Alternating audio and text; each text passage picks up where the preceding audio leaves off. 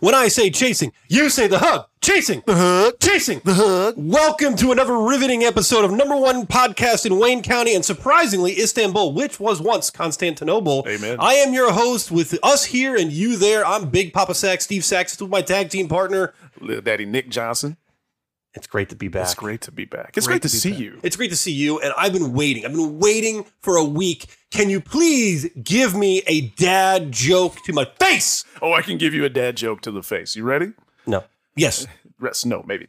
What state sounds like a hippie's wife? Tennessee. Mississippi. Oh, that's bad. Oh. Press the button. Yeah. Press the button here. Hey, you know what? We're back at it another week, another great episode last week we actually had Jason's voice on two of our more recent podcasts. We had the whole introduction of Jason the Hug, and then the next week he tried to say something, and I just told you, I thought you were a little harsh to him. You do not allow him to truly let him be himself, because I think that there's this picture that's been painted of Jason that we're trying to ourselves paint in the truth, but we don't give him a chance to be able to say what he wants to say. So can I give you the opportunity right now to why do you not allow Jason to kind of... No, I mean, I gave him as much air as anyone did. And we were sitting here, we were really hoping that he would shine through and people could see his quality. But they weren't quite able, because I think he revealed his true self to the world. And I'm not ashamed to admit it. If you feel like I undercut him, I apologize. But we're talking about the same guy that says I'm so bald that he can use my head as a mirror for reflection to check his own hair. He once said that. He's twice said that. He's a heel. He's a heel. He is. Well, just like MJF, you never want to trust the devil. Never want to trust the devil there. Hey, with that being said, I do think it's a conspiracy that we're out to get him, or people do think it's the case. Speaking of conspiracies, Nick, I've got a question for you. Have you ever thought of any kind of conspiracies, things that go out there that kind of make you think of things? For example, for me, I've thought of maybe the Titanic didn't actually sink. What if it didn't? Wow, okay, or I'm not. I will tell you, I'm not. What if I believe that zombie apocalypse is going to happen? Oh, it is. And also the Mandela effect. With the Mandela effect, you've got, why is it that I believe the Monopoly guy had a monocle? I've watched Ace Ventura 2. In fact, I watched it again today when Nature Calls. And there's a scene when the guy comes down wearing a monocle, and then Ace wears him like he's a fur coat. Yeah. Why is that not believed? And then also, too, I showed you the movie. Sinbad was in Kazam. Okay. They're saying the movie didn't exist. It didn't. It did exist. Okay. What is going on? Do you have anything that you ever think of? My mind is completely blown, because I could have sworn that the Monopoly guy had a monocle. I could have sworn that. Total Mandela effect. My mind is like shattered into ribbons and tattered. I'm amazed that he does not have a monocle. He would look good with a monocle. Can we just give him one? Well, they think people get him confused with the Planters Peanut guy. One of those. I don't think it's the case. One of those guys didn't pass go. One of those guys did not collect $200, and one of those guys went straight to jail. Yeah. Well, boom. Well, you know what, Nick? I want to give you one more thing to think about here. If you have ever had an opportunity to interview anybody that would be, I don't know, what we'd call a expert at this kind of thing, who would you call? Who would you go to? Oh, man, there's so many experts out there. You think of wildlife exploration and survivalists, you would think of Bear Grylls. Steve Irwin. Or Steve Irwin for like crocodiles, but Bear Grylls for wildlife. If you wanted to do comedy, you potentially might get a hold of one of the OG Wayans or Dave Chappelle or somebody like that. An expert in their field is someone that is highly lauded, someone that is so recognized for their expertise that it goes without saying. And I think this generation has a true expert. But with saying, though, I have to say this, with a conspiracy person, can you truly be an expert on a conspiracy? Absolutely. Okay. The individual that I'm talking about that has so much expertise that the world cannot contain its emotion is one Pat Morrow. Well, there's no chance we can get him on a podcast. Do you think you can get him? Oh, I think we can. We get him? The guy owes me a favor. He dropped a weight on me.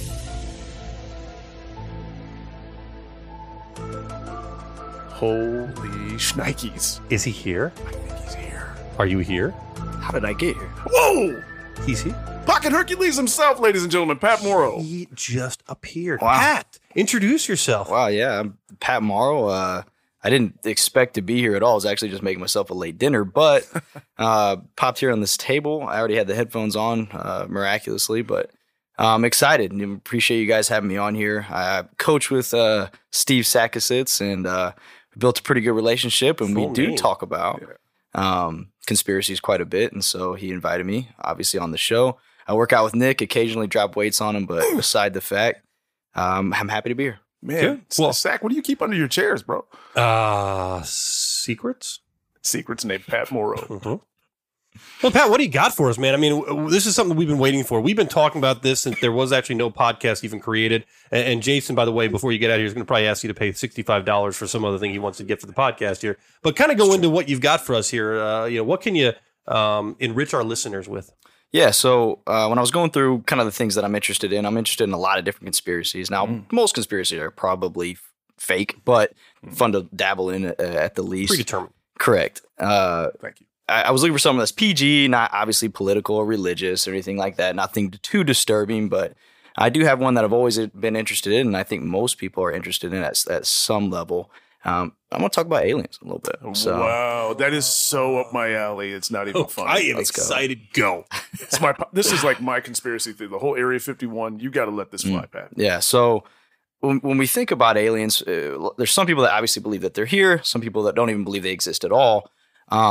But you kind of have to understand the sheer size of the universe first to kind of say there's aliens at all. If you look at the size itself, so if I did a quick model for the people at home, how big do you think this room is? Easily 600 feet by 600 feet. That's probably right. It's a giant studio beneath a mansion. Okay, so if we're in an average size, let's say classroom, and that would represent the Milky Way galaxy. If I had a marble that represented us on the outskirts of our Milky Way galaxy, we would be in that little marble compared to this giant galaxy there. But not only are we in that marble, so is 100,000 other suns. Every sun that you see in the sky would be in that marble as well. The closer you get to the center of the galaxy, the more suns that there are. So you're talking about millions to billions in the center. If you were to actually zoom out of the galaxy, you see a giant ball of light in the center. It's actually just millions and billions of suns stacked on top of each other. So the closer you get, the more densely populated it is with suns. So you probably have several 100 billion suns that have planets and solar systems and safe zones for other planets to have water not evaporate or freeze. So that right there should let you know how many suns there are just in our galaxy. Now, if you zoom out even further, you notice that there's billions of other galaxies. And if you looked at another spot, you'd see another big ball of light. It's actually just millions and billions of galaxies clustered together. Wow. Keep zooming out to the edge of the universe and so on and so forth. So if less than 0.0001% of all the suns in our galaxy alone had a safe Earth-like planet, there'd be millions of Earth-like planets just in our galaxy alone. So can you take that first and you go, okay, there's got to be something, right? If there's bacteria on Mars, it's technically alien, but we're talking about sentient life, obviously. Well, the first piece of evidence will be UFOs, and obviously they have released was it a couple of years ago? Released right before the pandemic. Yeah, they did release declassified documents of UFOs. Things that were orbiting kind of like satellites and taking off, doing 360-degree movements, things that we can't do today, kind of defy physics that we know of. So they showed that they were actually researching these. They were checking them out. But one thing they did was they no longer call them UFOs; they actually call them UAPs. So it's probably a clever wordplay to say that, hey, we're going to release all our UFO documents, but not our UAP. A UAP is an unidentified aerial phenomenon. And so it just allows them to essentially keep information that maybe that some research has been accelerated over time. So it's something to be interested in. That's fascinating. Yeah, it's quite interesting. Now, Bob Lazar is an American physicist who, if you've heard of him, really interesting guy, came out in the 80s. He kind of was a whistleblower on a lot of essentially research on aerial crafts that he said defied laws of physics. So he worked at Area S4, which is very similar to Area 51. Pat, where is S4 at? It's actually a couple miles south of Area 51. So it's kind of between L4, L5. Probably. Just let the man do his job. Yeah, it's actually true. When he was doing his son joke, I'm like, well, you know who's got a lot of sons? Former NBA player Sean Kemp. Yeah. How come there are no daughters out there, Pat? Press the button. Yeah, you got to hit that one. Yeah, sorry. Keep going. This is great, though. I love this, by the way. I'm in. Just let puns. the dude do his thing. He's got 20 minutes. He's been practicing. Let him go. Okay. So you have Bob Lazar. He essentially was de-engineering 8 or 9 UFO objects that he actually made models of. He talked about the propulsion system, which is technically anti-gravity. There's a lot of things that he was explaining that came to fruition at some point when he talks about element 115, different metals that weren't even on the periodic table, and he talked about how they were made, what the spacecraft was made out of. Nothing that we knew of. 30 years later, those metals are actually on the periodic table now, created through nuclear fusion, which is exactly how he described it. Now, he got fired from Area S4 and thought he was going to be killed or at least arrested for basically exposing some of this information. So because of that, he became a big whistleblower, hoping that they would just make him look like a Looney Tune more than actually take his life. So he was bringing people that he knew out to certain flight testing areas near Area S4, where what he described what would happen did to them and any eyewitness. Now, he's been on lie detector tests, and he's passed them all. His story has been very consistent. There is a documentary on him as well. He's been on Joe Rogan's podcast. The government actually said that he didn't work for him. He didn't get the required education. Later out, it did come out that he did work for them at the same time that he said he did. So there's a lot of different aspects that he claimed and then came to fruition. Now, do we know there's any spacecrafts that he worked on? We're not sure. The way he described is very similar to probably what you see in a movie. So he may have some things to go off there outside of, he could be making up a story. It's very possible. But he said 3 of those spacecrafts there were archaeological digs, which means they were dug from the earth pretty far down, according to his knowledge, which means that either A, aliens have been here for a long time, or B, humans have been smart for a really long time, longer than we think, and possibly could have been created by humans in the past. One thing that we don't talk about a lot is ancient civilizations and how much knowledge they may have had. Right. We like to think that the Great Pyramids of Giza were built by aliens. Obviously, it's a fun theory. But we kind of dismiss, how smart some of these people were. If tomorrow, like let's say Ukraine joins the United Nations, which Putin swore that he would nuke everybody if they did. Let's say all that comes to fruition. We nuke each other. 90% of people are no longer here. Yes, we know how to work electricity. We know how to, answer phones and we understand how it works. But 90% of people can't build these things. We're not sending up satellites to be able to talk to each other. So we go straight back to tribal warfare. We probably wouldn't even farm. It would be hunt gather. We wouldn't live very long. We wouldn't have medicine. So we would live 30, 40 years max. The generations would roll over quickly. 5 generations from then, kids would probably be like, yeah, phones were a myth. Yeah. Right. And they understood maybe a cataclysmic event, but there's no way we could talk to somebody from across the other side of the world. And you Not think with about a cup on a string, you couldn't do that. Yeah, maybe. Yeah, exactly. So you're telling me right now that if this 5th generation found this podcast, they wouldn't be like, there's no way they had this great podcast that was existing. It was magic how they did such things. They might still believe that. At least be a legend, urban legend, right? I just want to say that I would transcend survive. time. I have enough body fat to last several thousand years. You wouldn't. I know for a fact that way because when you have to only work on cardio to get away from stuff, you ain't doing that. I'm gonna edit that stuff out. Bing bong. Hit it. Bing bong. Right, keep going. Yeah, so if that were to happen, you think, let's say 3,000 years down the line, our cities through rust would be roads, so there wouldn't be a whole lot of evidence that we lived the way we did, especially if it was a nuclear bomb, let alone a comet that would destroy probably even more. So now you think 10,000 years from now, people, let's say they get back to a pinnacle-style technology, civilization, they'd look back at us and think of us of where they came from, which is tribal warfare. Mm-hmm. We weren't very smart. And then they maybe see some type of skyscraper that may have survived, similar to the pyramids, and go, how did they do that? Aliens, right? So there's definitely that possibility that we look at the Great Pyramid of Giza, which is fascinating in its own right. It's a whole show by itself, the conspiracies surrounding that. You could absolutely do that. I mean, the where it's located specifically, let alone that, there's people think there's like 10,000 stones. There's over 2.3 million stones that built the pyramids, some that are weighing 80 tons, 160,000 pounds by themselves. So, and if any of those blocks were off by millimeters to inches, it wouldn't even have added up to the top. So the precision is actually mind-blowing. Where the location of the Great Pyramid of Giza is if you were to where the equator is, and then if you were to draw a line from the North Pole to the South Pole, it would create a 90-degree angle right where that pyramid is, That's right amazing. where the 90. I mean, it points true north, astronomical north, which is again mind blowing. Again, Are they not aligned with Orion's belt? a lot of people think they are. They're technically off by a little bit. They don't have that exact curvature, but a lot of people do affiliate the Orion's belt with the three pyramids. But This is fascinating. We should do like 8 shows of this. Well prepared, very, very educated young man we have in front of us right here. And I'm excited what else he's got. Hit us with it. okay, so if aliens are here, right? There's an author, Arthur C. Clarke. His famous quote is, "There's two possibilities exist. One that we are alone in this universe, or one that we are not. Both are equally terrifying." So if aliens are here, they probably don't care about us as much as we think they do.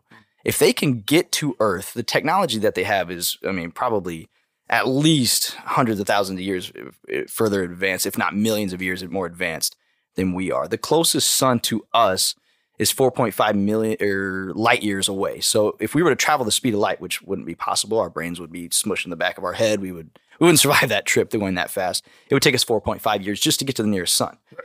If we go with something faster than the speeding bullet, something that we can actually send out, it would still take over 6,000 years. So saying we survive that, to get there, we'd then have to hope that there's a planet that has life, and the chances of that are very, very low. So if they can get to us, they're probably doing some type of they're altercating the fabric of space and time and traveling through wormholes. So they can get to a bunch of different places, which means more than likely they're just observing, if not maybe doing some type of experiments.